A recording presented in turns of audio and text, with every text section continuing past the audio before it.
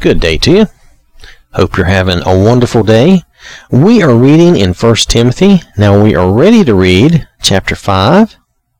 At the end of chapter 4, Paul was basically encouraging Timothy to pay close attention to himself, and his teaching, as in concentrate on his personal development and make sure that he, is studying the Word and growing in the faith. For as you do this, you will ensure salvation for both yourself and those who hear you. So it's an excellent recommendation and idea from Paul to Timothy and thus to us. Now, the beginning of chapter 5 here, we're ready to start here. I am reading in the Amplified Bible. So this is this is 1 Timothy chapter 5. I'm going to start here in verse 1. Do not sharply reprimand an older man, but appeal to him as you would to a father, to younger men as brothers, to older women as mothers, to younger women as sisters, in all purity, being careful to maintain appropriate relationships. Now notice what Paul is telling Timothy here, how we should talk to others. And now this sounds like others in the congregation, okay? We should speak to them as if they are a part of our normal family, because they are part of our Christian family. So we should treat them as if they're part of our normal family. We should, appeal to an older man as if he were our father, talk to him sensibly and logically and try to appeal to him to listen in a good way. And then, as far as younger men as brothers, older women as mothers, again, try to appeal to them and talk to them in a nice way, treating them nicely like you would your mother, and with respect, both the older men and women. And, you should also respect your brothers and sisters too, but you know what I mean. You tend to give your parents a little more respect. So, and then to younger women as sisters, and in all purity, being careful to maintain appropriate relationships. So in all purity means, we're not going to get out of line or step over any boundaries with our congregational family, okay? So, we shouldn't be, interacting with them inappropriately. So with verse 3, honor and help those widows who are truly widowed, alone and without support. But if a widow has children or grandchildren who are adults, see to it that these first learn to show great respect to their own family as the religious duty and natural obligation, and to compensate their parents or grandparents for their upbringing, for this is acceptable and pleasing in the sight of God. Now, a woman who is really a widow and has been left entirely alone without adequate income, trusts in God and continues in supplications and prayers night and day. Whereas she who lives for pleasure and self-indulgence is spiritually dead even while she still lives. Keep instructing the people to do these things as well, so that they may be blameless and beyond reproach. In other words, we should be trusting in God and praying to God always, night and day. So, if anyone fails to provide for his own, and especially for those of his own family, he has denied the faith by disregarding its precepts and is worse than an unbeliever who fulfills his obligations in these matters. Now, I want you to know that the Amplified is adding in that who fulfills his obligation in these matters. Now, that may be the intentional meaning, but I just want you to know if that's being added in. I've always read this as he has denied the faith and is worse than an unbeliever. In other words, someone who's not taking care of their own family is worse than an unbeliever. So, because we know better. To me, I think we're worse than an unbeliever, whether they do this or not, just because we know better. They don't necessarily know better, but we should know better. We should know to take care of our own. A widow is to be put on the list to receive regular assistance only if she is over 60 years of age, having been the wife of one man, and has a reputation for good deeds. She is eligible if she has brought up children, if she has shown hospitality to strangers, if she has washed the feet of the saints, God's people, if she has assisted the distressed and has devoted herself to doing good in every way. But refuse to enroll the younger widows, for when they feel their natural desires in disregard of Christ, they wish to marry again, and so they incur condemnation for having set aside their previous pledge. And I guess Paul is indicating that they could have pledged to never marry again and remain a widow. But it's hard for a person, it's hard for a man to do that, it's hard for a woman to do that. They may still find someone, if they're young, they may still find someone that they're interested in. So it's best not to make such a pledge or promise or vow if you can't really carry it through. So, and he's saying that a lot of times young people will make a pledge like that, but then they will not be able to sustain it, and that's fair. That's fair. I would find that difficult myself, probably. Now, at the same time, they also learn to be idle as they go from house to house. And not only idle, but also gossips and busybodies, meddlers in things that do not concern them, talking about things they should not mention. So I want younger widows to get married, have children, manage their households, and not give opponents of the faith any occasion for slander.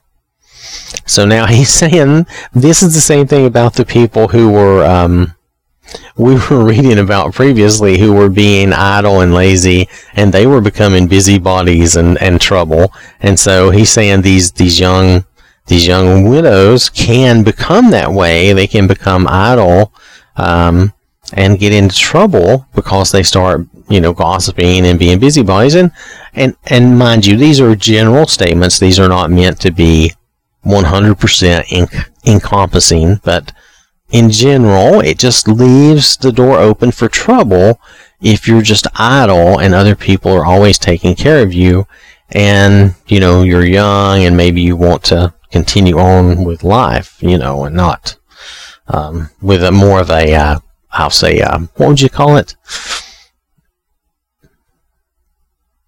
More of a, I can't think of the right word right now, and I apologize for that, but just more of a normal life. Maybe they get into, they get idle and then they become busybodies and stuff, because they don't have anything to do, and they want to, anyway, it's just, it's not good. It's not good for us to not be productive and have something to do and to be active doing things.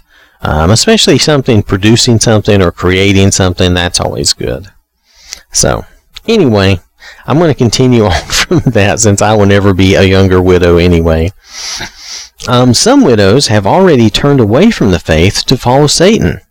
If any believing woman has dependent widows in her household, she must assist them according to her ability, and the church must not be burdened with them, so that it may assist those who are truly widows, those who are all alone and are dependent.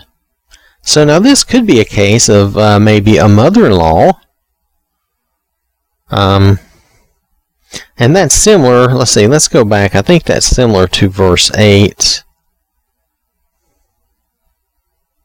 Yeah, if a man fails to provide for his own family, and this is similar except that it's a woman, and it could be that it's a mother-in-law, which is still part of your family.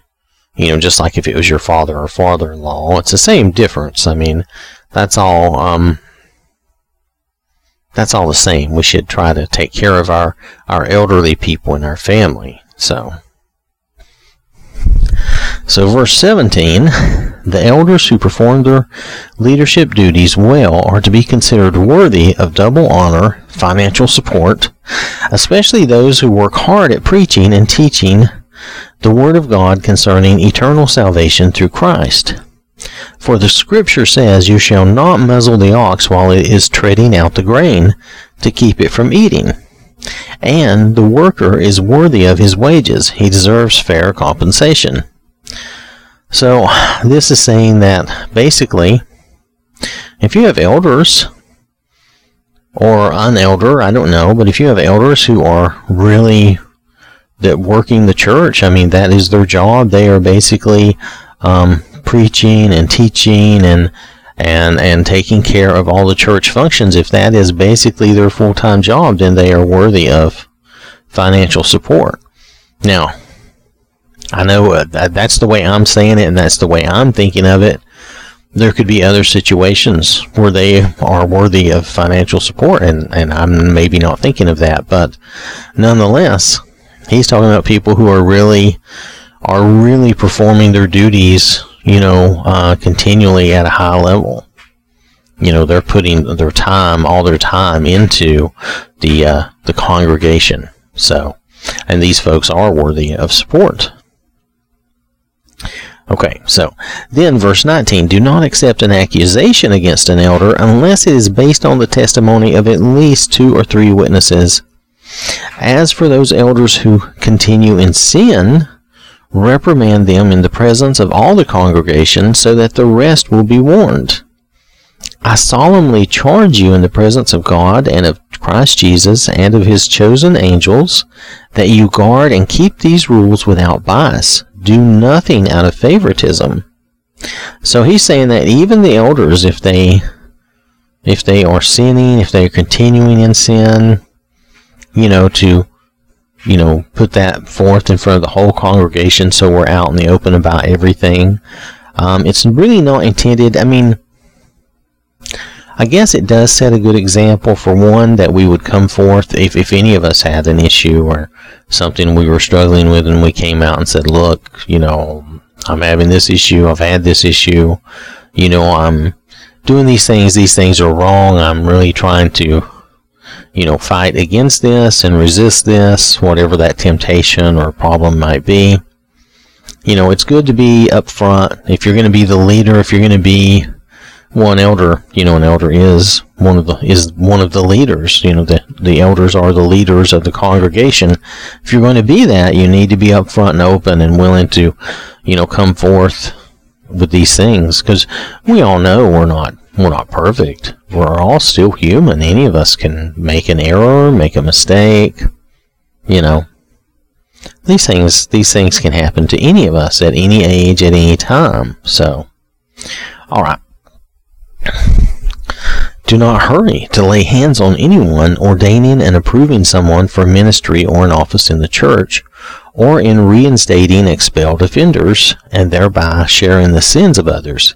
Keep yourself free from sin." Now, Paul's advising here not to hurry to reinstate someone or to approve someone in a leadership role, but rather, to take time, make sure that they're on the up and up as best you can. Make sure that way you will not, accidentally share in any sin or feel guilt over anything that they might do that is wrong. Okay? So that's good advice, to take your time. There's no need to be in a hurry. There's no rush. Better to do something correctly than to do it incorrectly and need to redo it and over. Okay. Then he says, "No longer continue drinking only water, but use a little wine for the sake of your stomach and your frequent illnesses." Now, I have a note here that says that they believe, possibly, Timothy just never had developed a tolerance for the water in the area because it was often contaminated, and they would drink wine a lot of times to help. Honestly, if the water is contaminated, then you would need to be able to drink something that would be a little easier. Something that would not have the bacteria and not have whatever the bad stuff was, in the water.